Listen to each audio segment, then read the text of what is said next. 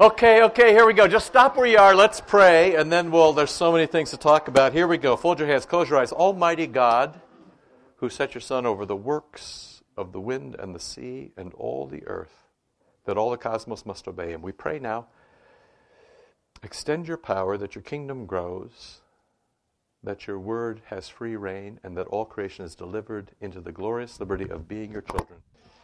Let's see. First, in the good old days, does anybody know where that little pad we sent around last week to sign up, there was like an iPad or a Kindle that we sent around for you to sign up? Apparently one of you stole it. So this is the thing. I had this, no lie, before we ever moved in, I had this idea that we wouldn't print bulletins here, that we would give everybody a Kindle when we came in. And the two things that we were worried about was, one, you'd play Frogger through the sermon, and two, you would steal them. And I guess now we gave you one, and you stole the only one we have, so I guess the experiment is off, right? No.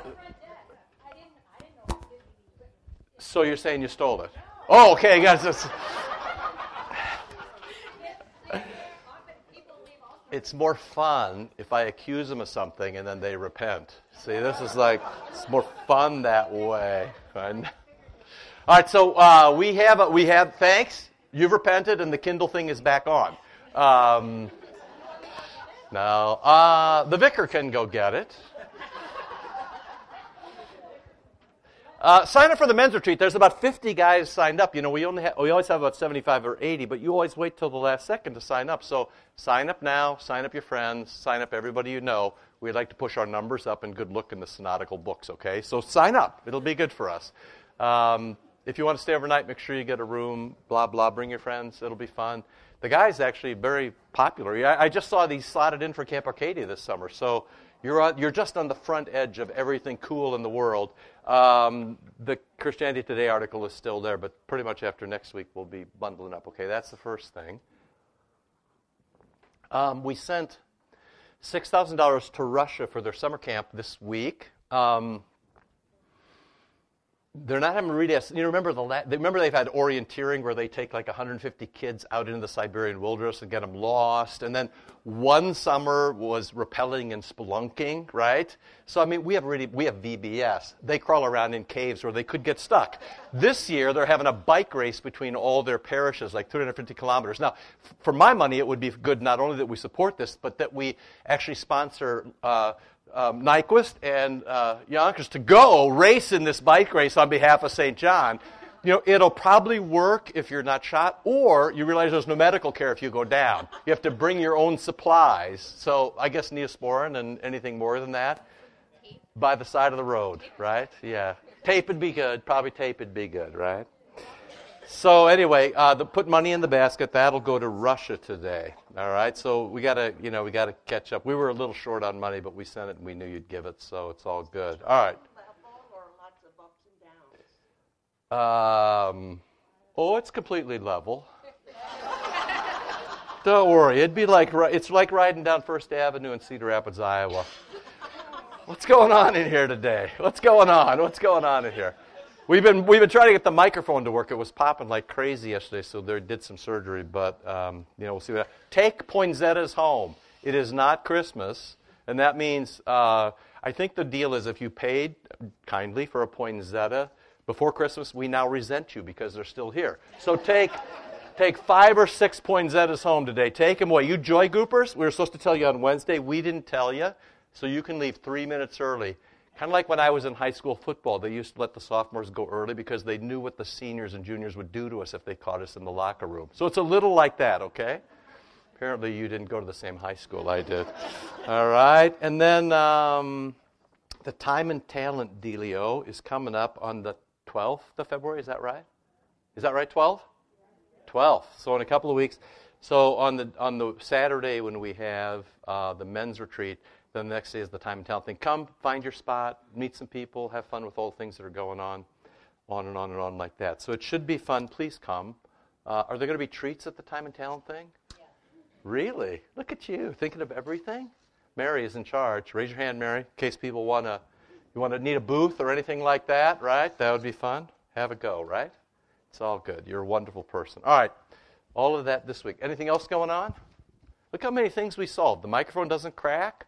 all theft has been forgiven, repented of and forgiven, and, Nikos is going to Russia. It's beautiful, all right? It's beautiful. We're their best friends now, so you got nothing to worry about, right? Exactly right. All right, questions about anything?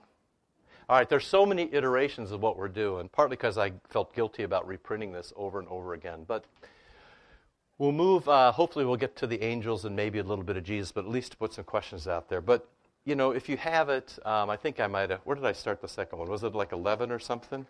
Anyway, the whole point of this is, I hope you were good to your guardian angel this week. That brilliant question about should we talk to him. I've been talking to mine all week just as an experiment. So we'll see what happens. I'm significantly better than I was last week, as you can tell. So, I think it's all working out for me. Just remember that the angels are your allies. And we're going to read a couple of texts where you're going to see, there's this battle going around all around you.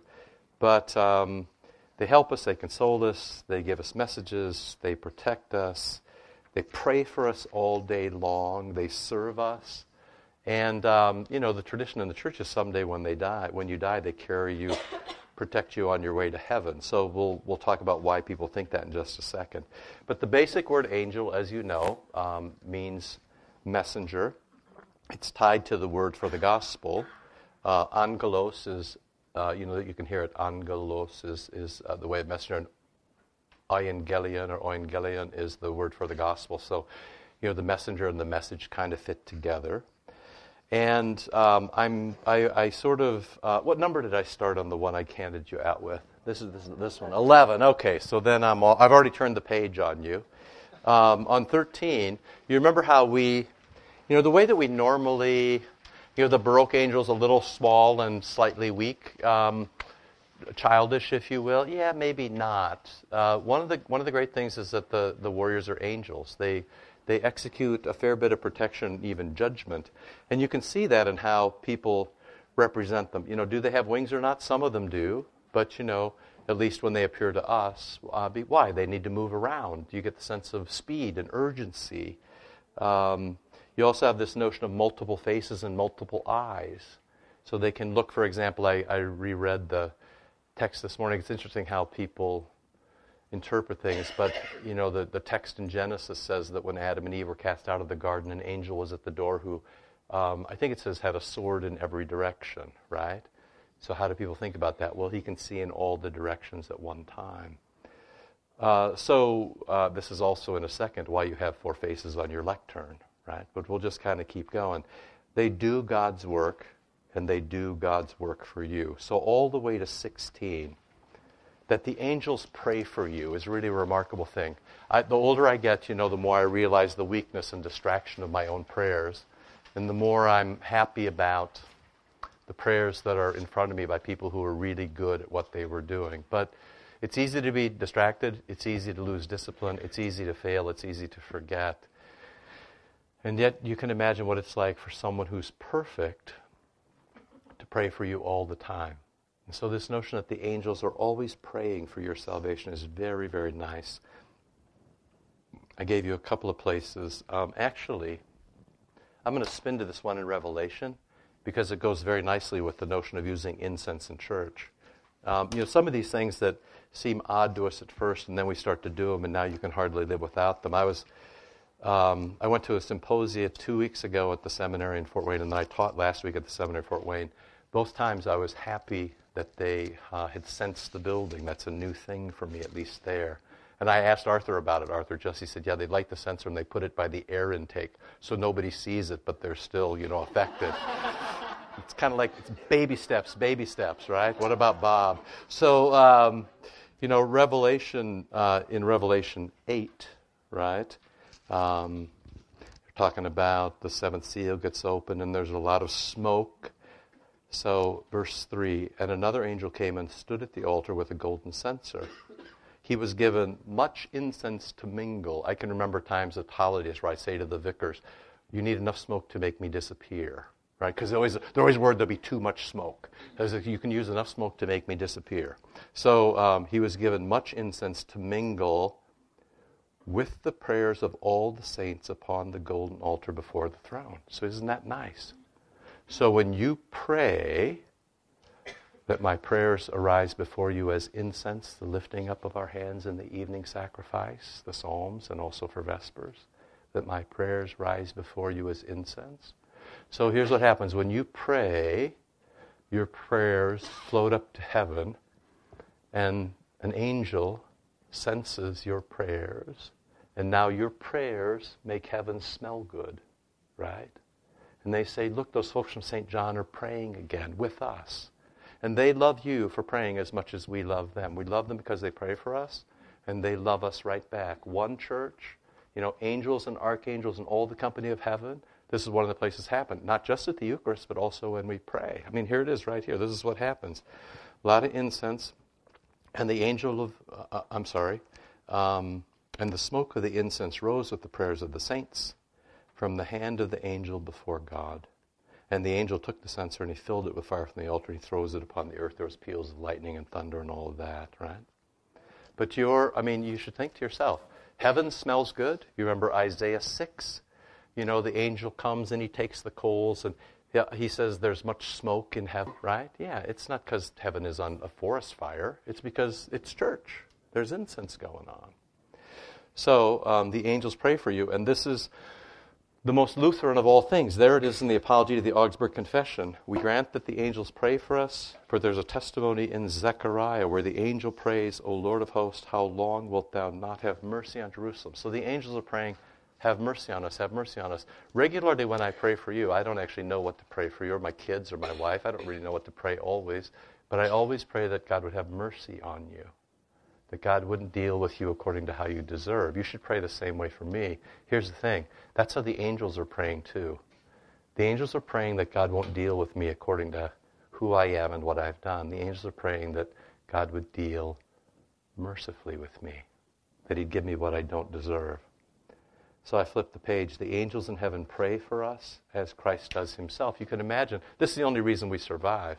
Once you begin to embrace the transcendent. I had dinner with Alexei Streltsov when I was in Fort Wayne, with Alexei Streltsov, the rector of the seminary, and Peter Skayer, young good professor, and Bill Weinrich, an old man.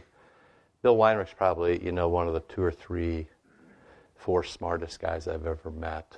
And, he sort of gave us the old man's view. He must be 75, 72, He's wearing down a bit, but he's still a genius, especially in the way that he can say really complicated things very easily. But, he sort of winces as he talks about how we've lost all sense of a transcendent world.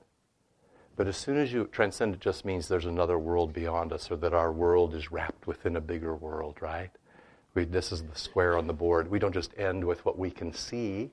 The world goes far beyond what we can see, what we can prove. The world goes far. As soon as you embrace that, this world becomes a very rich and wonderful place, right? And among the things that's happening in the earth embraced in the heavens, remember we did this it's another way to say our space embraced by God's space, is that the angels and Christ himself are praying for you. You love this. Romans 8, where Christ and the Holy Spirit, with sighs too deep for words, pray for us so that all things can work together for the good of those who love him. So the Holy Spirit prays for you. Jesus himself prays for you. The angels pray for you. Let's face it, we're the weak link in this, right? We're the weak link. Everybody else is working hard for us. We never stop being children in this way. As old as we are, as mature as we get, we never stop being children because we never sort of come to what we were always meant to be, what Adam and Eve were, fully human in Eden. We never come to that in this life. So, by the way, Buke's sermon was genius this morning. And, part of that answer is what Jesus spoke about in the Beatitudes is confirmed and perfected when you get to heaven. So, and they're very happy when you get saved. You remember, the angels rejoice when a little one comes, says Jesus. Right? The angels are happy.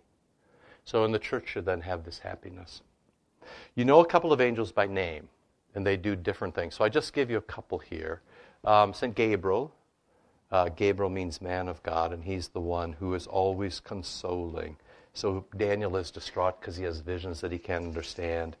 And Zechariah, sees an angel by the altar and then is struck dumb because he won't believe it. He can't speak until he writes, his name will be called John. The people say, you don't have anybody named John in your family. And he can speak and say what it was about with this angel. And of course then Gabriel to Mary, the great working out of your salvation and mine, where she was afraid and not afraid. By the way, I was just thinking, I was talking to I don't know, we talk about a lot of stuff, but one of the things I forgot to say to you is one of the classic ways to distinguish whether you're engaged by a demon or an angel is a demon initially comforts and then terrifies, and an angel, a good angel, initially terrifies and then comforts. Kind of a rule of thumb, right? So if you read Scripture, you'll see that when good angels appear, people are initially just so off balance. Even the Blessed Virgin Mother, and they're initially off balance, and then don't be afraid, this is going to be great, right? Where the temptation of a demon often works the other way. This is how kids get involved in witchcraft, or people, even the notion of white witches, right? You think that when I was a vicar in Evanston, I did campus ministry at Northwestern, and there was this group of very nice young Lutheran women who were really given or beginning to creep into white witchcraft. And one of the hardest things with them is to try to explain to them that this is an oxymoron. I mean, there isn't any there's no such thing as a white witch, right? They don't go together. Because witchcraft always manipulates the cosmos in the place of God, right? So it always seems like it's very interesting. This is just like your other sins, right? It's just like your other sins. Gossip, lust, they all seem like they're going to work out. And then that great thing from Capon. But you wake up the next morning and it's like putting your nose in a slicer, right? So the good news is that eventually you get this consolation. So Gabriel is the one who always comes with this sort of helpful joyfulness. St. Michael, on the other hand, is this warrior. And I've given you lots of places you can read, but he regularly protects Israel and executes judgment against enemies. And then also this very odd bit from Jude where he talks about the contention over Moses' body. And this is where, now this should be a consoling thing to you, this is where the tradition of the church comes from, that the angels escort you to heaven. And so you can't be lost. I think I told you last time, for whatever reason, my grandmother, who was forever in the church, was quite tortured near her death by what she described as the demonic and darkness. And it was very sad because she was sort of, in bed, semi-conscious, and you can't ever tell exactly what's going on, and all you can do is console people and pray for them. But, one of the good things you can say is that the angels care for us. So Jude, which is way near the end of your Bible, right? 5 and 9. So, now I desire to remind you, though you were once for all fully informed, that he who saved his people out of the land of Egypt afterward destroyed those who did not believe. Am I in the right place? Sorry?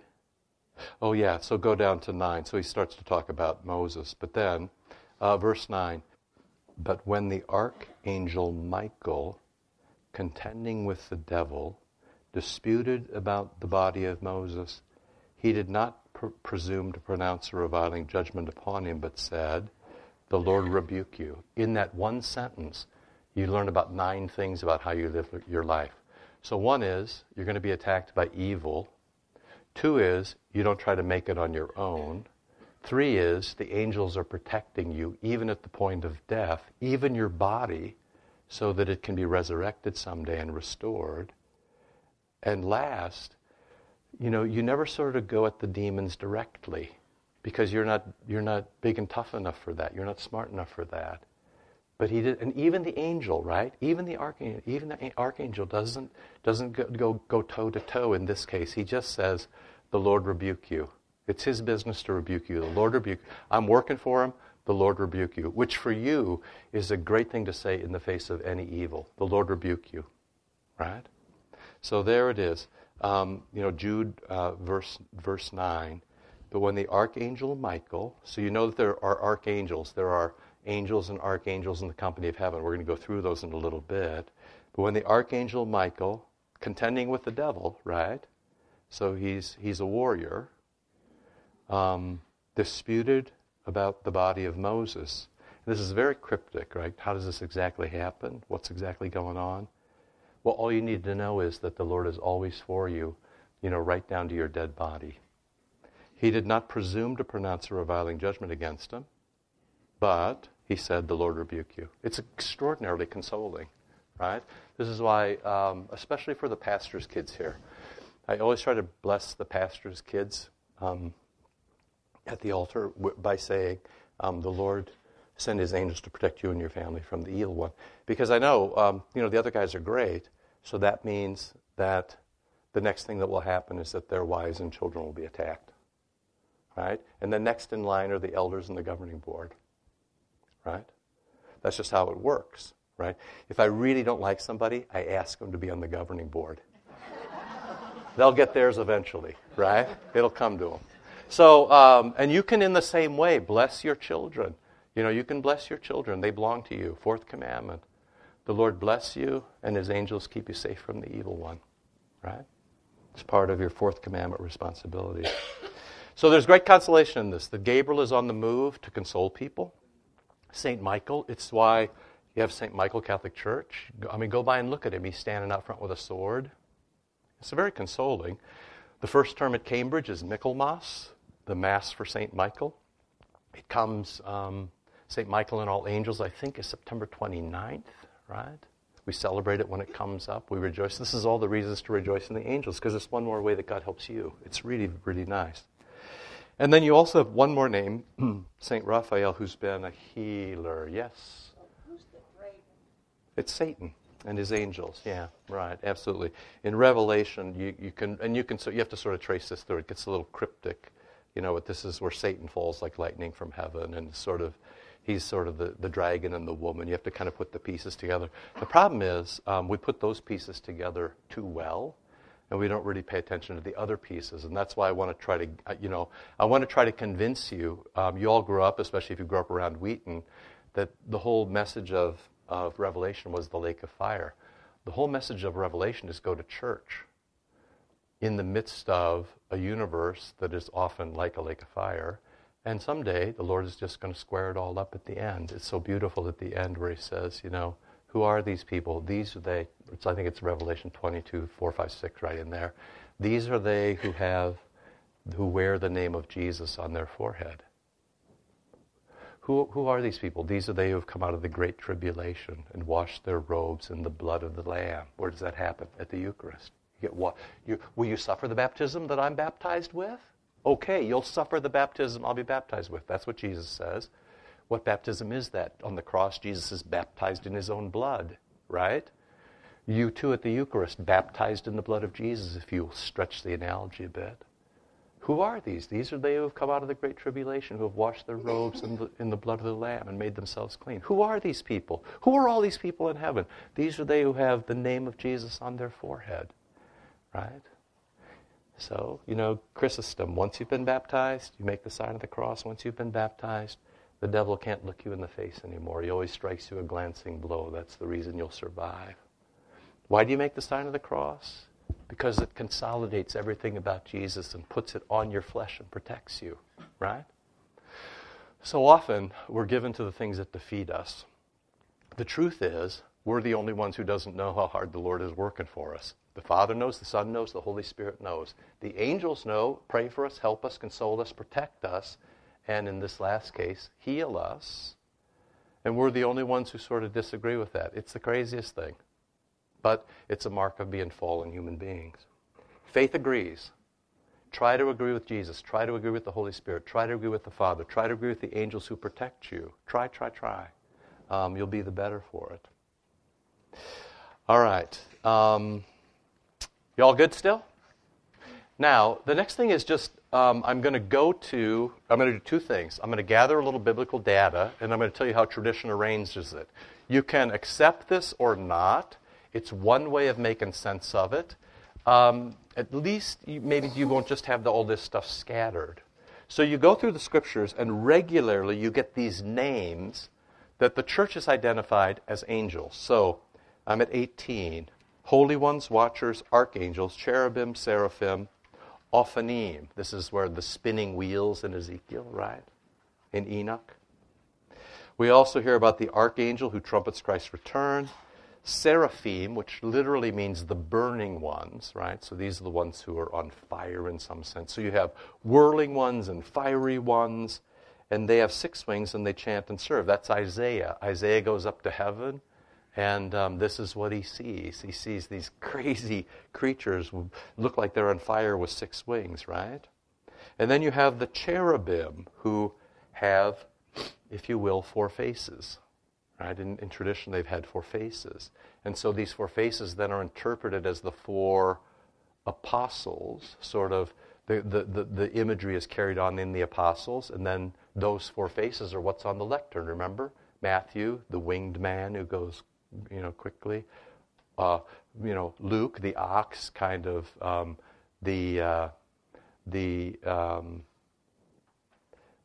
kind of the blue collar. He's the lunchbox guy. He's got to explain everything because it's not to the Jews. Matthew, Mark, what's up there? Can you remember? Matthew, Mark, Luke, John, the lion, yeah. And then also the eagle, St. John, right? His gospel is sort of soars above. So, these things get picked up all through Scripture and even come into architecture. These things are difficult. Right? What does it mean for something to have 4 faces or to have eyes that look in all directions at the same time? What does that mean? We don't even actually know how to describe that. What does it mean to have, you can kind of imagine what that would be like and how frightening that would be. And then in some sense consoling because something is always watching out for you. Yes? What does it mean especially since we know that angels aren't material? Yeah, they aren't material, but the problem is it'd be so boring for you if you met angels and you'd be like, it's like your guardian angel that you talked to this week. It's nice to meet you wherever you happen to be, right? So they can appear as material things, right? And even exercise material force, right? How does a non-material thing slay human beings, for example? How does it destroy human beings? These things are difficult to. This is you're almost getting to Spock and mind melding now, right? And you're like so. But in some sense, this is where all this comes from, that you can be affected, that ideas are so powerful, that thoughts are so powerful. I'm trying to, when people come to talk to me sometimes, I try to figure out, the voices that they hear in their head, is it their voice or somebody else's voice? I have a running conversation with my head. I process internally. I had the most beautiful day yesterday because I went home from new members class at 10:30 and sat quietly till 8:30. Without any it was regularly in the day. I was like, it's so wonderfully quiet. Of course, inside my skull, there's all sorts of stuff going on, right? And it's always the voices that you worry about that aren't your own, or that ask you to do things that are clearly antichrist, right? So, for example, technically, when we say you're tempted by the devil, the world, your flesh, really, which is which? Well, in one sense, it doesn't matter. Because the devil, the world, your flesh, all pull you away from Jesus. In another sense, it might be consoling to you. I have people who are very guilty about, I meet people who are very, very guilty about what they ascribe to themselves as, I'm constantly tempted by this. And one thing to sort out is it really you? Or is it somebody talking in your ear? Or if you're non-material, is it somebody who's sending thoughts toward you? See, you see how we're so given to material. You can figure out that if I move my tongue right now, that somehow it gets to your little eardrum, but you actually can't see anything in the middle. How is it different for me to think and think, right? But this is how angels classically, this is what we mean for people to be mystical or for people to have visions or understand. Not everybody's given to this, right? But it's very difficult, because Lutherans say, hey, you got to be a little careful with people like this because they can have all kinds of wild notions, take everybody the wrong direction. And so we always say, it's the Scripture. It's Christ in the Scripture. That's not what we say. On the other hand, you can't work so hard as to say none of this exists. You almost become a materialist yourself, right? So kind of put things in perspective. And it's helpful for you. Are the temptations from you or are they from Satan? Sometimes, it doesn't matter in a sense because a sin is a sin is a sin. On the other hand, temptations aren't a sin. Jesus was tempted, but without sin. So if I say to you, hey, Michael, right? It's a temptation, but if you say, in the words of the angel, in the name of the Lord I rebuke you, right? There's no sin on your part, even though there's sin on my part. I sinned by tempting you, but you don't sin just because I engage you. And so people, you have to split this a little more finely, because otherwise you end up being guilty for things. Come on, this is catechumenate. No sin, no guilt. You start to be guilty for things that aren't really sin, and then you're weighed down by this. You feel horrible all the time. You feel as if you can't proceed in the Christian life. It's an interesting way, because even if you don't give in to the sin, if you give in to the despair that comes with temptation, that ruins you too. You can see how all this stuff just sort of bundles up on top of you. Now, how much better it would be for you to say, I'm baptized, the angels surround me, I go to the Eucharist, I know what's true, I know I'm a sinner, I confess everything. Forward I go with Christ, with the angels surrounding me. Let's go. And when you sin, you quickly confess that and are forgiven, and you move forward. And, when you're tempted, you say, well, this is going to be difficult, but Jesus is with me, and He's given me His Holy Spirit, and the angels are praying for me, and they're also protecting me. And here's a good word from Scripture, and I carry the Eucharist inside me, and the name of Jesus is on me. The odds are in my favor. But I'm afraid that's not how we think. It's difficult to think that way. Or John Kleinig, where he says, 1 billion things happened good to you today, and you worry about the 4 things that didn't go so well. Please? Yeah, I've often wondered why Joseph had visions of angels, but like Mary or Peter's in the prison, and the angel comes and stands in front of them. Is there any hierarchy from visitation? Which one you got? Some people get fleshy angels and other people just get visions. Yeah, it's interesting. Some come in a dream. Mary says, so Joseph, St. Joseph, comes in a dream. The angel comes in a dream and says to him. But dreams are a very common way that the rest of the world makes sense of their lives. We're a little nervous about that, but dreams are a common way around the world for people to have access to spiritual things. Mary seems to be, tea time for Mary, right? Middle of the day time, right? It happens in all different ways. I don't know. And sometimes, you remember the one you talk about in the jail, remember? The angel comes, lets him out. He goes to the angel disappears. He goes to the door. He knocks on the door. Do you remember? Can you remember what they say? The maid opens the door and looks at him. What does she say? No, not, you're jumping ahead. It must be his. Yeah, it must be his angel. That's what it says, right? That's weird, because like right now I'm looking at you, I'm thinking to myself, man, what if your guardian angel, what if there's 2 of you? What if he looks just like you, man? This is the kind of thing that can frighten me, even when I'm not dreaming, right? So, no, read the text. It says, he opens it and it said, it could be his ghost, but it could be his angel, right? So what does that all mean? There's just so many things we don't talk about but we should, because it makes the world a richer place. This is not to make you superstitious. This is just to let you know you are not alone, right? There's a lot going on all around you. Yes, my boy? Significant that all of Joseph's messages come from him, so he trusts God so much he's able to sleep soundly. And it is very interesting. worried about all this stuff that's going on. Yeah. Into that dream state, so it's like he's trusting in God. If there's a guy that doesn't get enough credit, it's Joseph, right? That's it's a weird, that's one amazing guy, St. Joseph, right? Yeah, it is interesting that he's not undone. And he wakes up and does what he's told. It's just, this would be fun to meet all these people. They're better than I am. No, I'm talking about Joseph, father, stepfather to Jesus. Were you talking about the other Joseph? New Testament Joseph, okay, yeah. In a dream. The angel comes in a dream. And right at the beginning of Matthew. What's that? The Old Testament Joseph. Yes. Yeah, that's right. Exactly right. You see, it's not weird. It's how things kind of work. What we're nervous about, and rightly so, is when people say, I had a dream and here's what all you people should do. And it doesn't look anything like, it looks like Jonestown and drink the Kool-Aid, right? No, seriously. That's what, it always, when it starts to look like that, you're like, Okay, fun time's over. Okay, we're pulling the plug on this. Okay? Now, so I give you these other ones. Now, these may be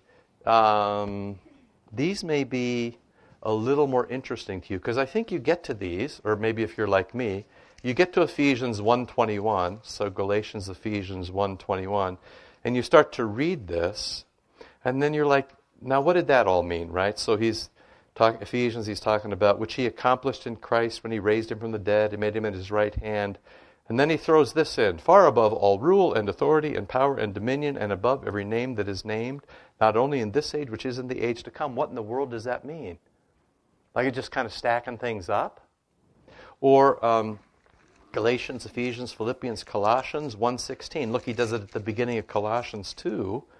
Paul says, Jesus is the image of the invisible God. This is the coin press, right? He's pressed out. You look at Jesus and you see what God looks like. Jesus is the image, visible material, of the invisible God, the firstborn from all creation. That's what we're going to do next. Only begotten firstborn of all creation. For in him all things were created, in heaven and on earth. Okay, that's what we're doing. Visible and invisible, that's the creed. Whether, here we go, thrones or dominions or principalities or authorities. Like you're like, what? What's the difference? What are those things and what's the difference between them? All things were created through him and for him. Okay, so there's this guy, Pseudo-Dionysius. Now, you don't have to swallow this, but there are people smarter than us who have thought ahead of us. And this has got to be accepted in different forms in the church. That you basically have angels arranged in 3 groups of 3, right? 3, 3, 3.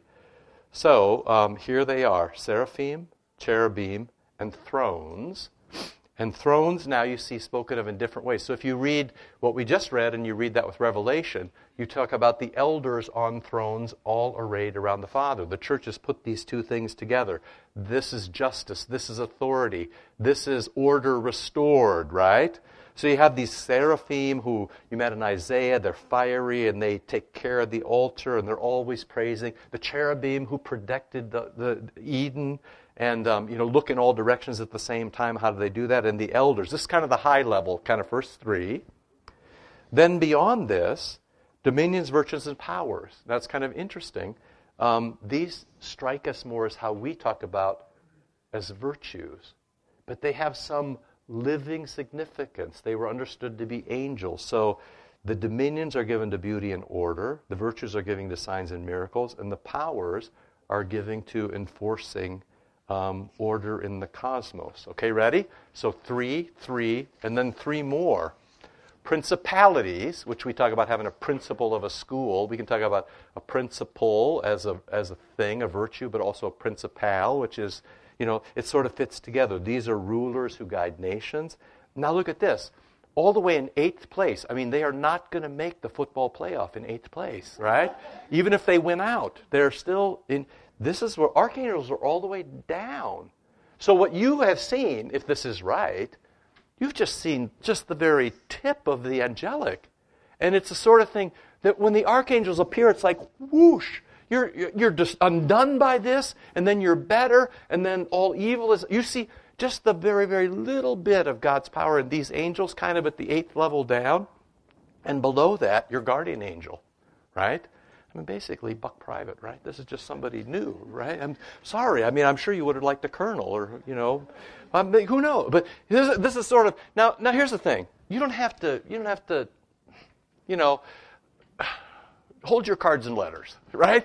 I mean, the thing is you read through the scriptures and you come across these things again and again and again. And like you, people through the ages who have read through the scriptures say, what in the world does that mean? And what happens is you have guys who are very smart and they start to trace pre-computers. Where does this show up? Where does this show up again? Where does it show up? Look, it shows up at the very beginning. It shows up in the middle. It shows up at the end. And they start to stack things together and they say, with more or less strength, it looks like this. I'm just giving you this so that when you come across things like the beginning of Colossians or beginning of Ephesians, you sort of don't just blow that off when he goes all above powers and dominions, authorities. I mean, when he says that, what he's saying is, it's not just above human beings who think they're the end-all and be-all. He's above all the beings in the universe, visible and invisible, who were created to exercise His will, and some went badly, and that caused this huge war, and it will be a cataclysm at the end, and still you, way down at the bottom of the food chain, little brother to the angels, lucky if you're in place number 10, you're still going to be okay. And more than that, they'll take care of you when things go bad. That should be the message that you should be taking if you read Revelation and get scared to death and can't sleep. Right? When things go badly, all these angels are on your side. Right? And so you get this great thing from St. Paul. Be strong in the God and the strength of His might. Put on the whole armor that you can stand against the schemes of the devil. We don't wrestle against flesh and blood. I mean, if it was just like politics, it was just people, that would be okay.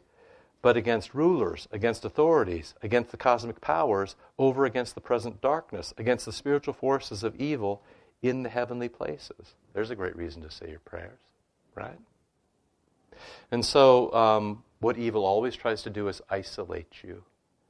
People get lost in the isolation. You're easy to pick off when you're alone. You've watched those National Geographic things where the circle the wildebeest when and then there's always the one outside going, and then it doesn't. They always say things like, "This is going to be hard to watch," and then they watch it, right? Yeah, see, that's you when you give in to evil. I mean, when you're isolated, this is why you have to come to church, real honestly. The reason you come to church is because if you went all week thinking nobody likes you and you're weak and nobody loves you and nobody cares about you, you got to come back to church and find out how wrong you actually were. St. Augustine said that good is when everything is held together and evil is when everything breaks into little pieces. And the devil always tries to break things like a church or a family or a couple or parents and children or a nation, or cities, or nations. The devil always tries to break things apart and ultimately tries to get you alone. I can just tell you from experience, people are most vulnerable to alcohol, to drugs, to pornography, to bad behavior. Pick what you like. They're most vulnerable when they're alone, right? It's just the way it is. If you have a friend with you, if you have a spouse with you, if you have kids with you, you would never think to do that. But when you're alone, that's when so often things go bad. So try to remember you're never, ever alone. Gosh, Bruce, if I listen to you, I'll never get done. Go! Lucifer was an archangel, correct? Say it again. Lucifer was an archangel as well. Seems to have been at that level. And I guess the way I look at it is it's a 2-to-1 battle. I got 2 versus on my side versus 1 of the devil. So you know what? None more. I got 2 angels. If you can hold on to that, you're going to be in great shape. You know what? I'll start with this next week. But the last thing I want to talk about, and I gave you this last 2 pages out of a book. Basically, I'm going to preface it by saying this. We'll look at it next week.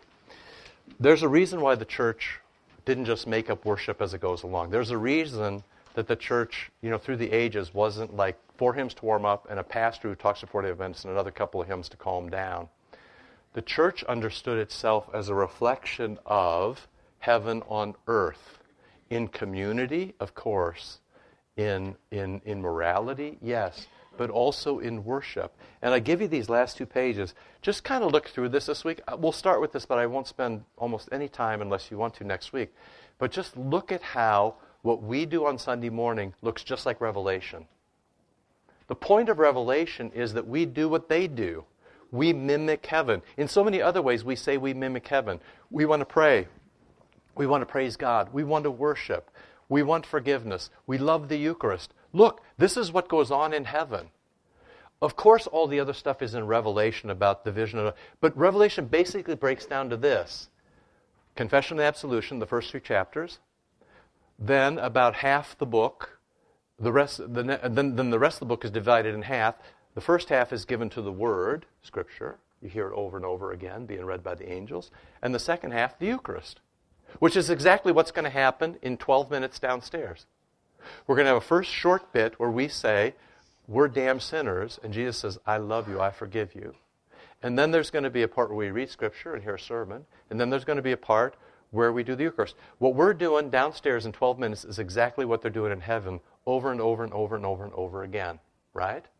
So it's not as if, the kind of the final thing, you can't just make up Sunday morning. Well, you can, but to your poverty, okay?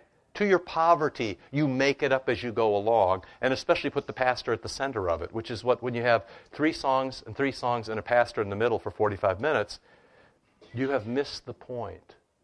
Because, as I've often said to you, I can give you a bad sermon, but I can't give you a bad supper, right? I can give you bad words, but I can't give you a bad word if you just read the Scriptures, right? I don't forgive you. Jesus forgives you. Through me, of course, yes, but it's Jesus who forgives you, Jesus who speaks to you, Jesus who gives you the Eucharist. And here it is going on in heaven. So the reason we do what we do, we live in America and we think it's just a free-for-all. We can just do whatever we want when we come together on Sunday and call that worship. Hey, not so fast, right? Of course you can do what you want, and you don't say other people are sinful. It's a very open question about what's best, however. And if you just read this, just observe how piece by piece by piece. He gives 20 examples here of things that we do that is what's going on in heaven this morning. Okay, got to go. Love you. Next week, I've given you here's what I want you to puzzle on next week. How can Jesus be both God and man? What does that mean, right? Well, how can Jesus be both God and man? What, is he one person? Is he two persons? Is he one nature? Is he two nature? Is he one person kind of put in a blender and mixed up? Is it two natures picked up? Does he have a divine will? Does he have a human will? How does he do that? What does that mean? Did he really die? Can God suffer? You'll notice that the creed about Jesus is longer than the other 2 bits put together, because it's how God comes to us, and it's the most disputed and complicated, and yet still it's hard to understand it. We're going to try to do what it means for him to be the only begotten Son of God. Okay? Here we go.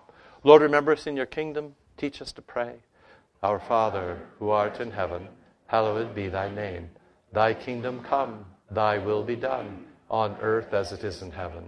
Give us this day our daily bread, and forgive us our trespasses, as we forgive those who trespass against us. And lead us not into temptation, but deliver us from evil. For thine is the kingdom, and the power, and the glory, forever and ever. Amen. Okay, thanks. Hey, sign up for the men's retreat.